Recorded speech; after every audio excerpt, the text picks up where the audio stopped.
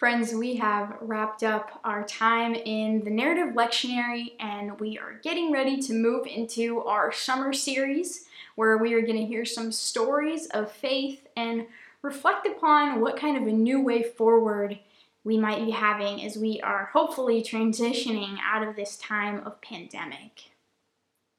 Now, I think that before we can really move forward, it's important to go back to the beginning. And that's why we're in the book of Genesis today, and we are going to hear some words from the first 3 chapters of Genesis. And it's important to keep in mind that when Genesis was being written, the intent of people was to answer these questions. People wanted to know where they came from and what their purpose was and why life is the way it is. So Genesis is this narrative that kind of hopes to explain that for people, with the idea of this loving, powerful God in mind. So that is the way in which Genesis was crafted, and I want us to pay attention to that, to think about how the Genesis houses this place where questions are hopefully being answered. And I'm hoping that that'll give us some insight into this text today. Good morning, friends. This morning's reading is from the Hebrew Testament, Genesis chapter 1, verses 26-27, chapter 2, verses 15 through 23, and chapter 3, verses 1 through 12. Then God said, "Let us make humankind in our image, according to our likeness, and let them have dominion over fish of the sea, and over the birds of the air, and over the cattle, and over the wild animals of earth, and over every creeping thing that creeps on earth." So God created humankind in God's image. In the image of God, God created them. Male and female, God created them. The Lord God took the human and put them in the Garden of Eden to till it and keep it. And the Lord God commanded the human, "You may freely eat of every tree of the garden, but of the tree of knowledge of good and evil you shall not eat. For in the day that you eat of it, you shall die." Then God said, "It is not good that the human should be alone. I will make them a helper as their partner." So out of the ground the Lord God formed every animal of the field and every bird of the air and brought them to the human to see what the human would call them. And whatever the human called every living creature, that was its name. The human gave names to all cattle and to the birds of the air and to every animal of the field. But for the human there was not found a helper as their partner. So the Lord God caused a deep sleep to fall upon the human, and they slept. Then God took one of the human's ribs and closed up its place with flesh. And that rib that God had taken from the human God made into a woman and brought her to the human. Then the human said, "This at last is bone of my bones and flesh of my flesh. This one shall be called woman, for out of man this one was taken." Now the serpent was more crafty than any other wild animal that the Lord God had made. The serpent said to the woman, "Did God say, 'You shall not eat from any tree in the garden'?" The woman said to the serpent, "We may eat of the fruit of the trees in the garden, but God said, 'You shall not eat of the fruit of the tree that is in the middle of the garden, nor shall you touch it, or you shall die.' But the serpent said to the woman, 'You will not die, for God knows that when you eat of it, your eyes will be opened, and you will be like God, knowing good and evil.' So when the woman saw that the tree was good for food, and that it was a delight to the eyes, and that the tree was to be desired to make one wise, she took of the fruit and ate. And she also gave some to her husband who was with her, and he ate. Then the eyes of both were opened, and they knew they were naked. And they sewed fig leaves together and made loincloths for themselves. They heard the sound of the Lord God walking in the garden at the time of the evening breeze. And the man and his wife hid themselves from the presence of the Lord God among the trees of the garden.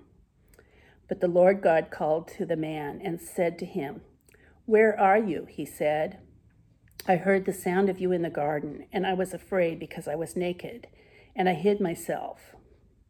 God said, "Who told you that you were naked? Have you eaten from the tree which I commanded you not to eat?"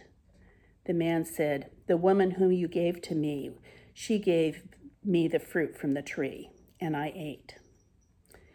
This is the word of God for the people of God.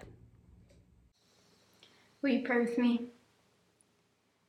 God, please meet us in this space as we open our hearts and our minds and our ears to hear what it is that you have in store for us.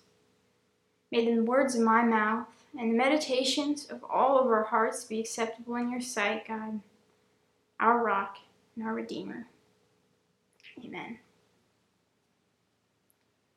Well, we have been having quite the past year plus.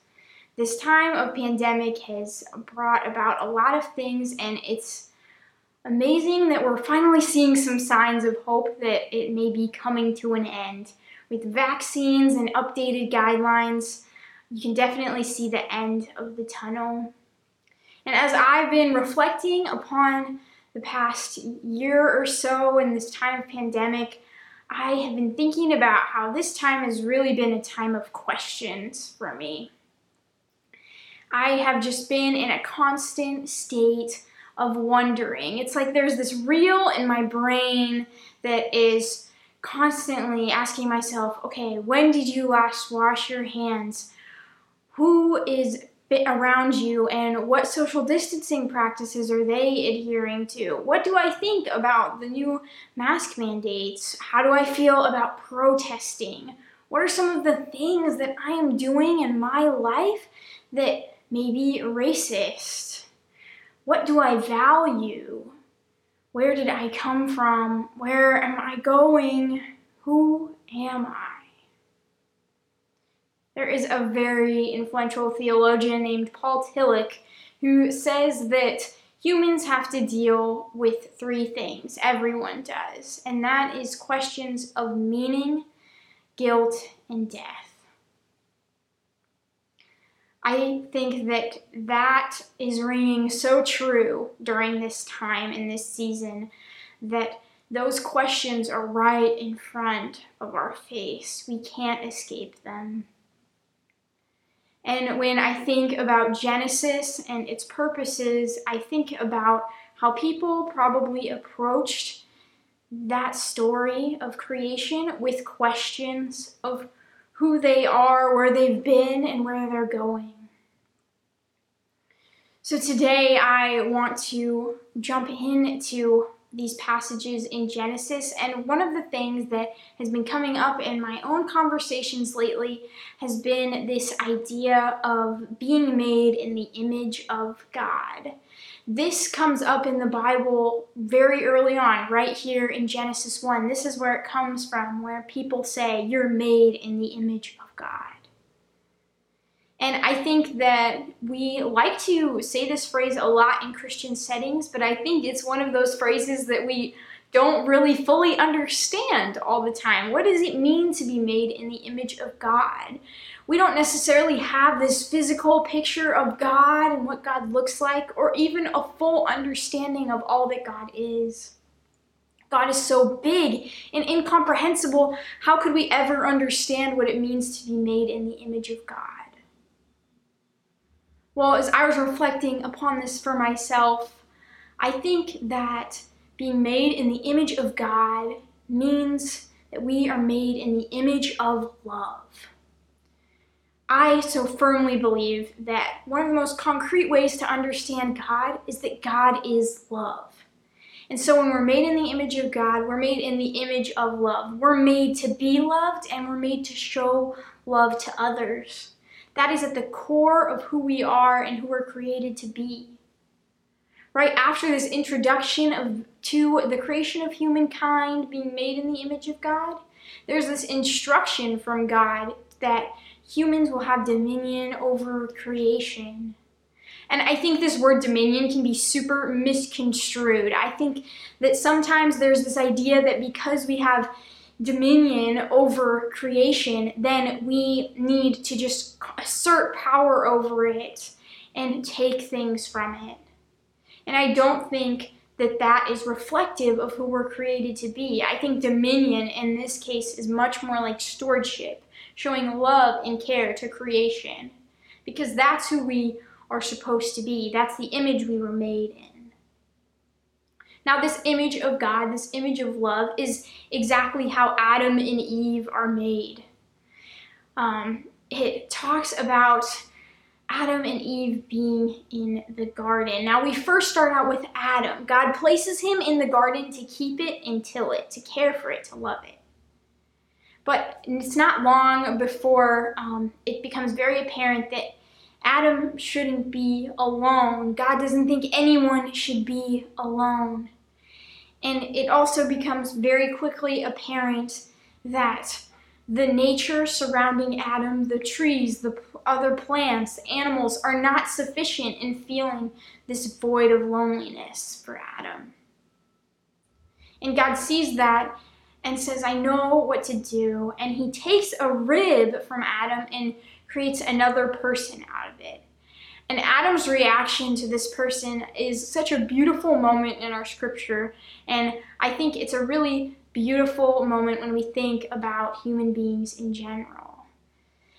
Adam sees what we will soon know to be Eve and says that this is the one. This is bone of my bone, flesh of my flesh. And there's this sense of connectedness and beautiful oneness between the two of them. They see each other as like images of God. And that is really beautiful. Their time in the garden becomes a time of togetherness, and it's going well, but not for long. You see, Eve, as we see in Genesis 3, is tempted by this serpent to break the one rule that God has placed upon them, to eat from the one tree that God said, you can't eat from that one. You can eat from all the other ones, but you cannot eat from this tree, the tree of knowledge of good and evil. And Adam and Eve both indulge in the fruit. They break the rule. And I think that a lot of times people like to take this story and look at Eve and place a lot of blame on her. But the way I'm reading it is that Adam was there by Eve's side the whole time. Even if the serpent is just directly talking to Eve, Adam is present with her. And so both Adam and Eve bear the consequences of breaking this rule equally. And it says that when they eat this fruit, this forbidden fruit, when they eat it, their eyes are opened. And I think the writers of Genesis are also intending to explain something in this moment. They write it as a moment where sin enters the world and humankind is never the same. It's an explanation for why we are the way we are. But what really is this sin? And I think that the answer to that really lies in what Adam and Eve's eyes are open to when they eat this fruit. Suddenly they realize that they're naked. And in that, they recognize that they're other from one another. They're different from one another. I imagine the moment going something like this. Eve is looking at Adam, and Adam is looking at Eve, and there's the overwhelming knowledge that their bodies do not look identical. They are not the same. And with that knowledge comes a deep feeling of discomfort and separation. Suddenly, all of this connectedness is beginning to dissipate, and they feel shameful. And when God comes looking for them in the garden, they hide. They get out of sight, and God finds Adam. and finds out that Adam knows he's naked. And then God asks him a pretty heavy question. He wants to know. He looks at Adam and says, did you do the one thing I told you not to do? Did you eat from that one tree I told you not to eat from? And Adam's response is crucial here to this understanding of sin entering the world, because he immediately says, that woman gave it to me. Her, over there, that person who's completely separate from me, yeah, she did it, not me. Suddenly, all the blame is shifted onto Eve by Adam. Now, not long ago, you shouldn't forget this, not long ago, Adam was saying that Eve was the bone of his bone, the flesh of his flesh. And that has all gone out the window. Suddenly, she is that other person, that woman over there, who she's the one who talked me into eating the fruit. That connectedness is gone. Adam has othered Eve. And that knowledge that they got when they ate that fruit, that knowledge was that people are different. And people are not like us. And that makes us uncomfortable. That causes us to other people, to look at someone who is not like us and to deem them inferior. Now, I don't want anyone to be confused by this, because it's okay that people are different. It's good. And I value diversity. I think God intended diversity, and that we should honor that in everything we do and embrace that. But we need to recognize that a lot of the times when we see someone who is different than us, this feeling of discomfort can set in that causes us to act poorly towards the other. This has been going on throughout all of human history. This isn't just a part of Adam and Eve's story. This is a part of all of our stories. We see it throughout the entire Bible, people doing this othering, this separating, this disconnecting. It's throughout the history of our nation, and it's so present in our current context today. You cannot get away from the othering that is being done to people right here, today, right now. During this COVID-19 pandemic, there's been other pandemics that have been exposed, and one of them is white supremacy. We've been talking about this. This country, in a lot of ways, was founded upon people seeing people who are different, deeming them inferior, and benefiting off of that, and creating a whole structure off of that. And we still benefit from a lot of those structures today, at least some of us do. And that's something that we need to work to dismantle. That is sin that has occurred that we need to work to dismantle. But I think that one of the other things that this time of pandemic has exposed is the deep political division around us. I think it is not uncommon for people to only associate with people who have the same political ideologies as them. And I completely understand this. I do not enjoy being in conversation with people who are the exact opposite of me on certain issues, on things that affect people. It's frustrating. I don't really enjoy being in conversation with people who are blatantly white supremacists. That's not something I like. That's not something that feels comfortable. But any time that I start avoiding them or doing harmful behaviors towards those people, then I am participating in sin. That's wrong. It doesn't matter if the person I am othering is someone who's oppressed or someone who's an oppressor. I still have to treat them with love and care.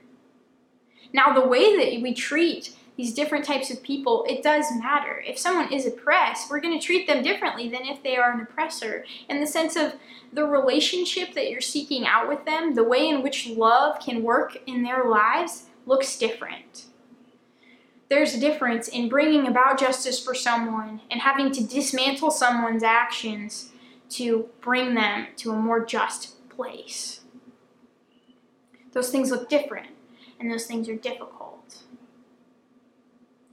But we have to remember that we are all made in the image of God. We are all made in this image of love. A few weeks ago, we heard from Paul's letter in Galatians that there's no longer Jew or Greek, slave or free, male or female. We're all one in Christ Jesus. That still matters today. At the end of the day, we are all one in Christ Jesus. We are all made in the image of God, and maybe some of us are living into that better than others. I think that sometimes I don't live into that image well enough. But we can. We can do this. I know we can. And even though it's hard, I think that the place we can go to look for answers is this image. And we can also look into words of Jesus that we've heard, that you should love God and you should love your neighbor. And the thing is, your neighbor is everyone around you. Friends, I hope you rest in the idea that you are made in the image of love, that you have this belovedness. Jenny spoke about this a few weeks ago. That's so important. But I hope that resting in that empowers you to pour that outwards and to see the belovedness in each and every person you pass. Know that in each and every person you pass, you see the image of God. The image of love is present within them and within you. And we need to treat people as so.